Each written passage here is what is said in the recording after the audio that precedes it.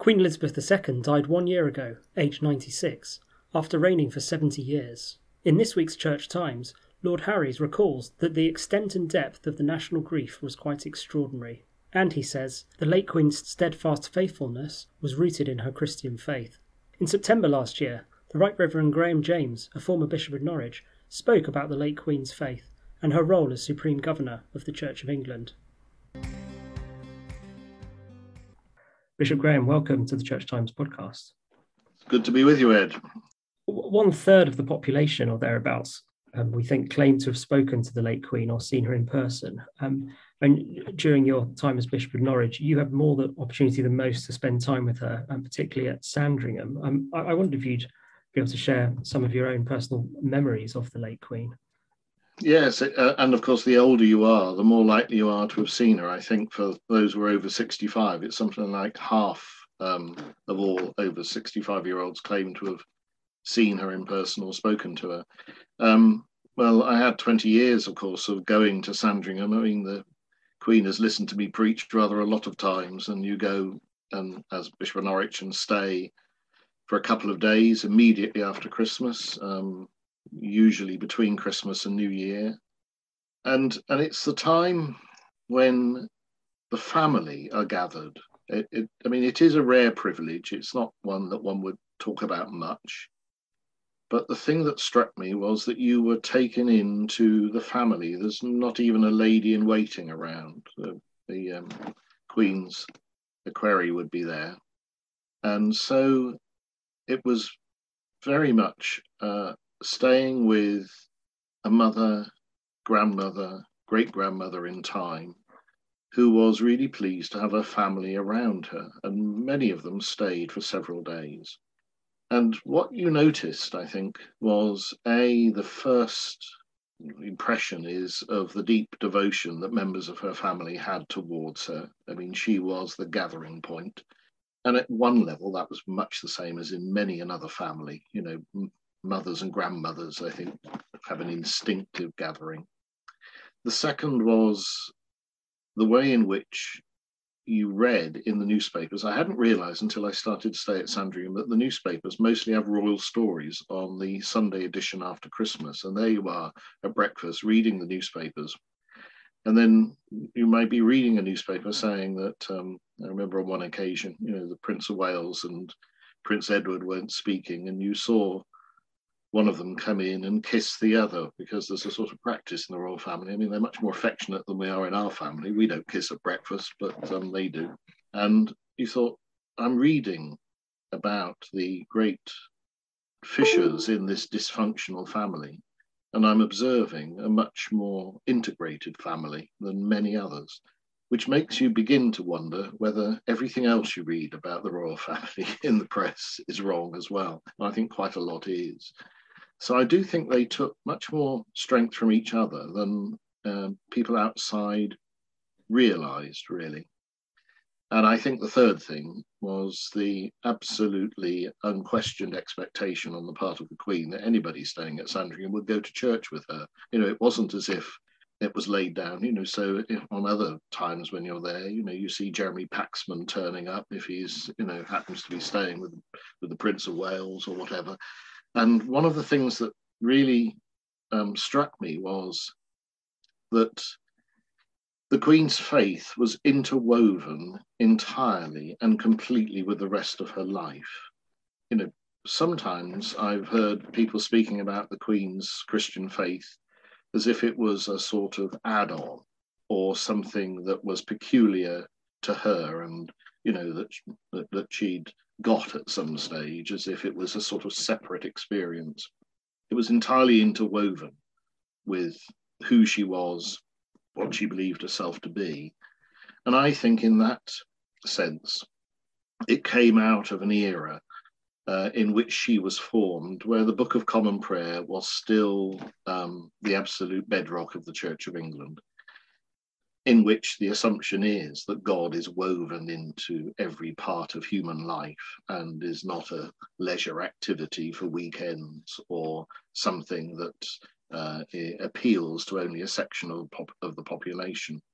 And I think the Queen's religious faith is best understood as one which continued to come from that source, and in which she saw the world through the framework of the Book of Common Prayer, which she loved so much. She didn't see it as a cause to be supported. She simply thought that this represented who she was and where she came from.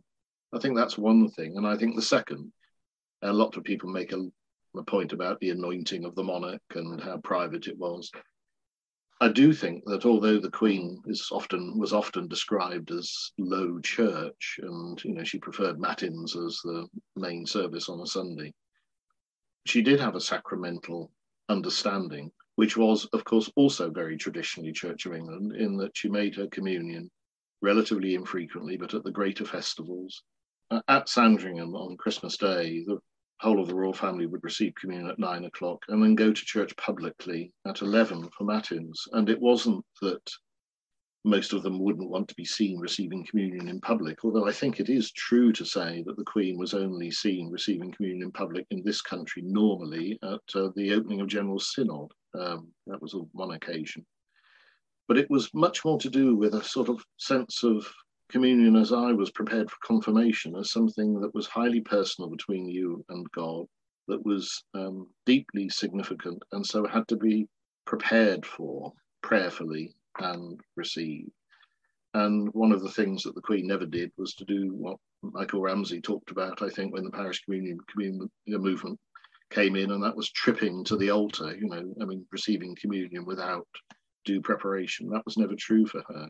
And I think she did have a deep understanding of the sacramental life. It was just rather differently expressed from much of the Church of England now. And it was focused, I think, on the coronation. I mean, she did see herself accountable to God for her conduct in office, and that she was a servant of the people. So I think her faith emerges from a particular period in which she grew up, which no longer applies.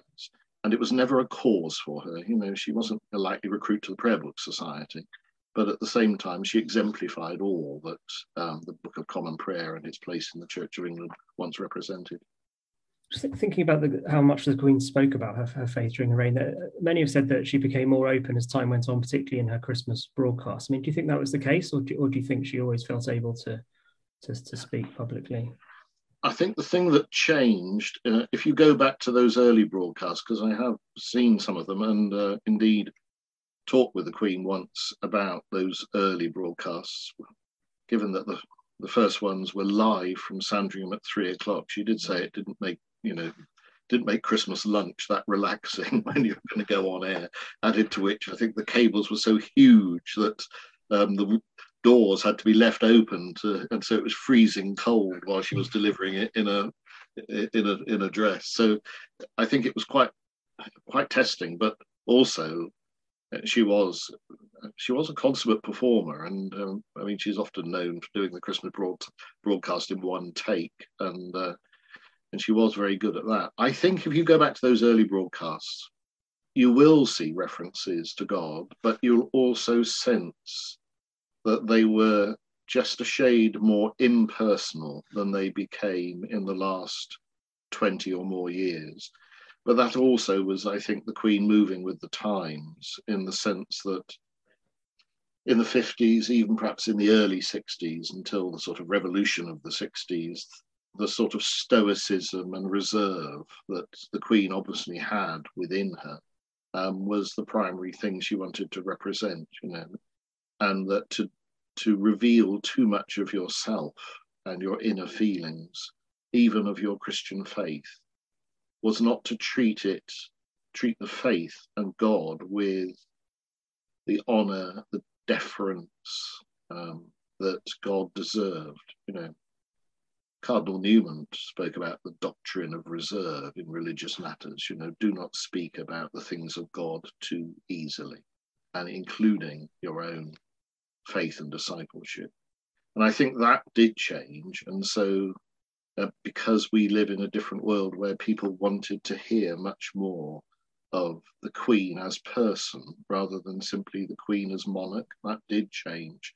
And I think she understood that and wanted at Christmas especially, to acknowledge why it was a Christmas message, and that God becoming a human person in Jesus Christ was laced into who she believed herself to be.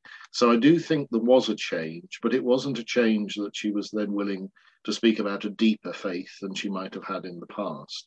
I think it was because she recognised also that people understood the Christian faith less, and so she had to be more explicit in her Christian message as to where it came from, and in her welcoming and hospitality to people of other faiths or none. She wanted to make clear that that hospitality, that, if you like, tolerance, that inclusion that she wanted to express, actually came out of a deeply rooted conviction, not a lack of conviction or not some sort of secular idea. So there was at the very heart of it, I think, a change, but not quite the change that sometimes people think it was. I've heard the Archbishop of Canterbury and other church leaders speak about the Queen as, the nation's greatest evangelist. I was wondering what you thought of that. I'm not sure she'd have thought of it in those terms, but was one of the sort of unintended consequences that she actually communicated the gospel. I wouldn't have said she's the. Far be it from me to dissent from the Archbishop. I think she was the Church of England's greatest witness, not the greatest evangelist. There is a difference between witnessing and evangelism. I saw no evidence that the Queen saw herself in any evangelistic capacity, but she was undoubtedly somebody who was very keen to witness to the faith that was within her. Now that, of course, is persuasive, and I think a lot more people have been converted to the Christian faith by witnessing than they have by evangelism. But then that's just veering into other territory that we may keep off. Sure.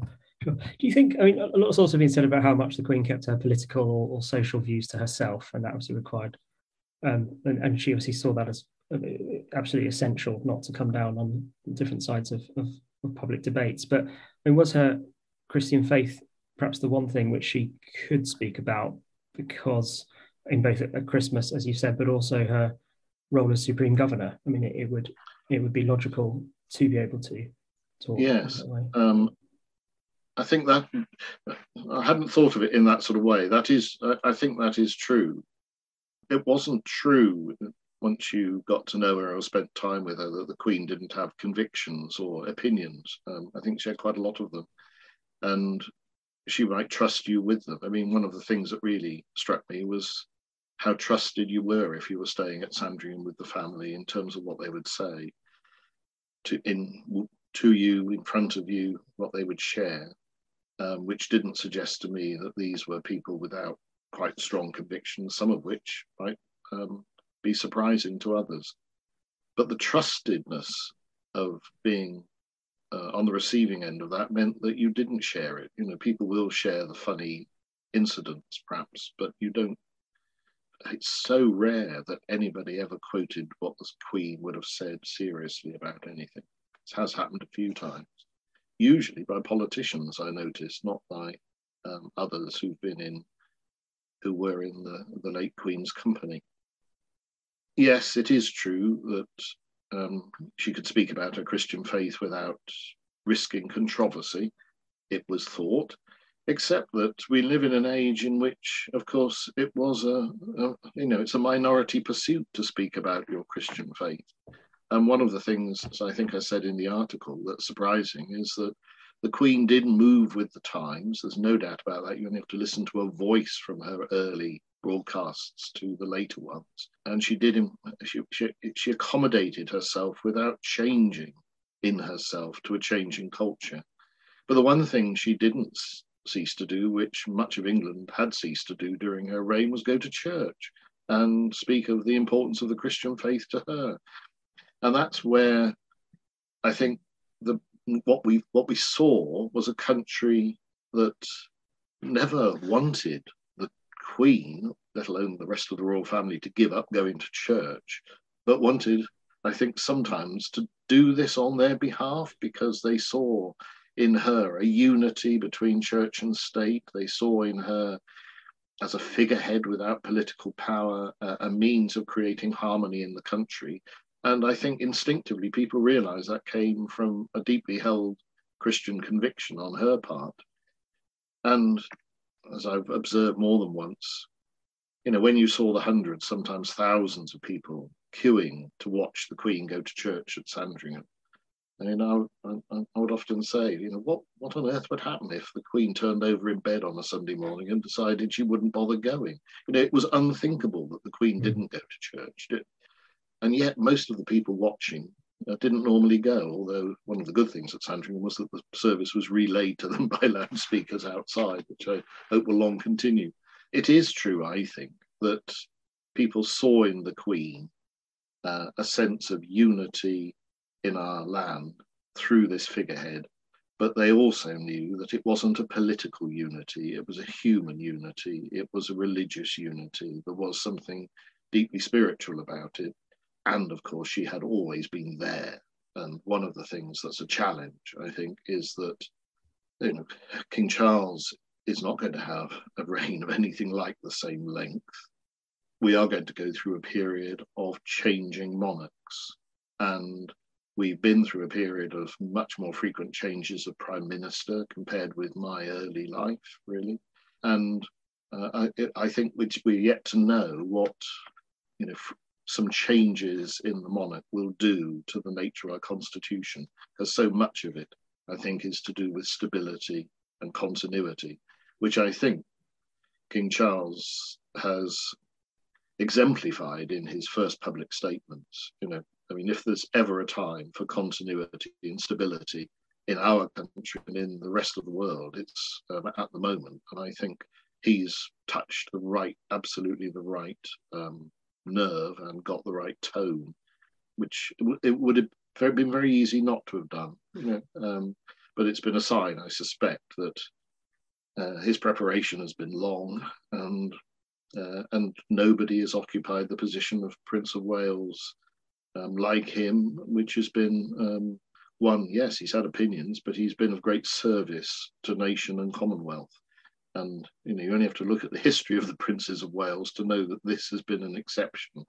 We have been blessed by some exceptional, I think, people in the royal family during my lifetime, and it looks as if it will go on. So that's a blessing.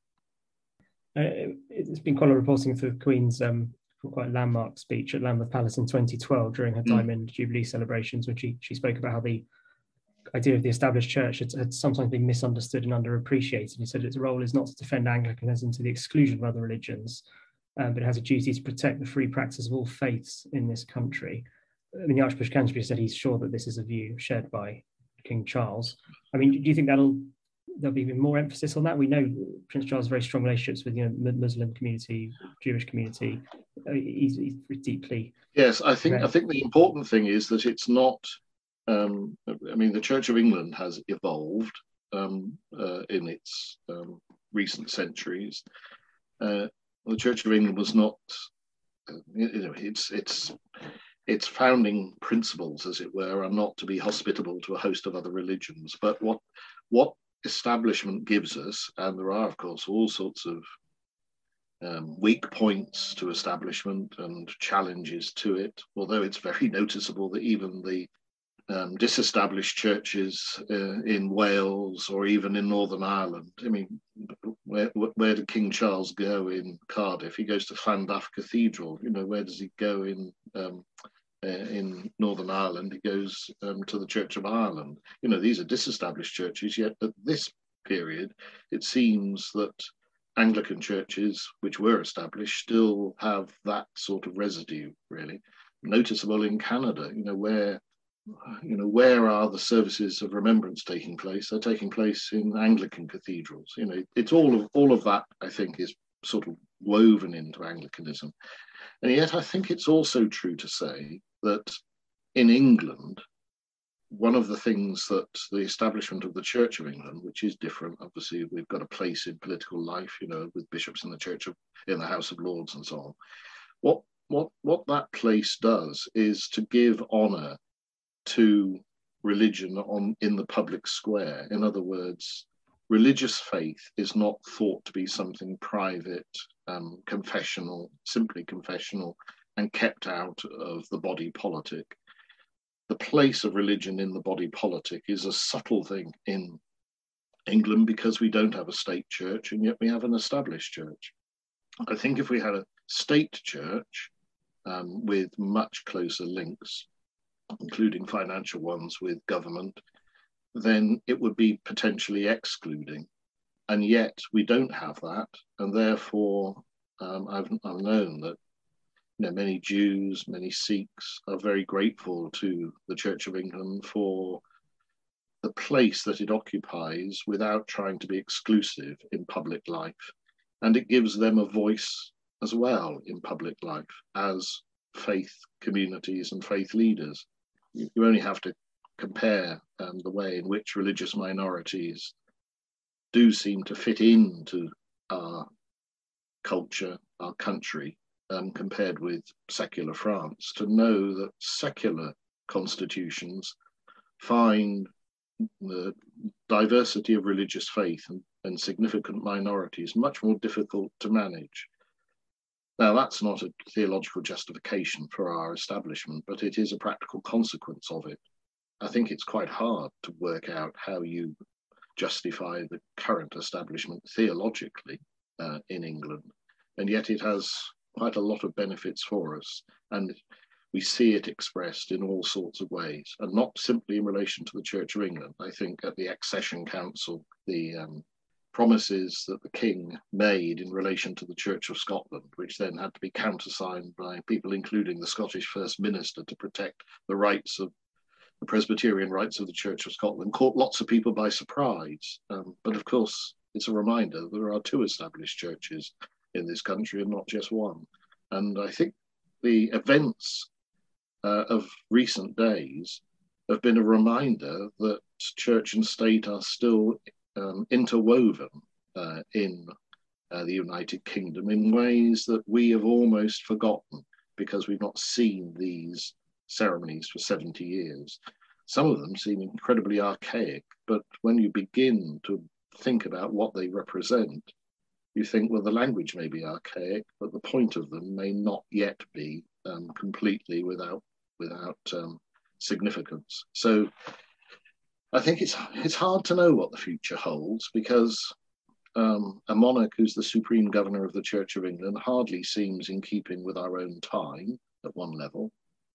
And yet I'm absolutely certain that King Charles III will be entirely content in that role. And of course, he has been formed, given his age, by a Church of England that isn't a denomination, but sees itself, in the way that his mother also saw it in relation to its establishment as reflected in the Book of Common Prayer.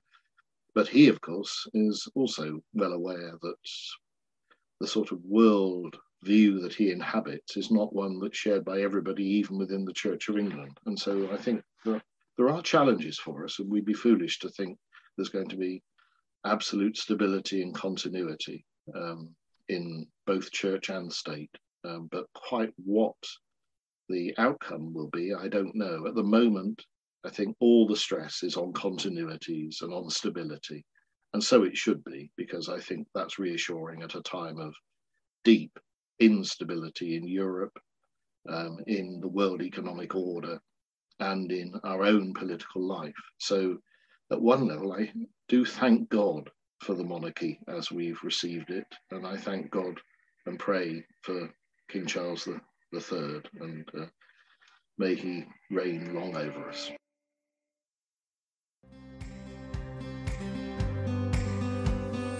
Thank you for listening to this week's episode of the Church Times podcast. You can find more news, analysis, comment, and book reviews on our website, churchtimes.co.uk. If you are not yet a subscriber to the Church Times, you can try your first 10 issues for just £10. You'll get the paper delivered to your door every Friday, plus full access to our website and digital archive. Go to churchtimes.co.uk/subscribe to find out more.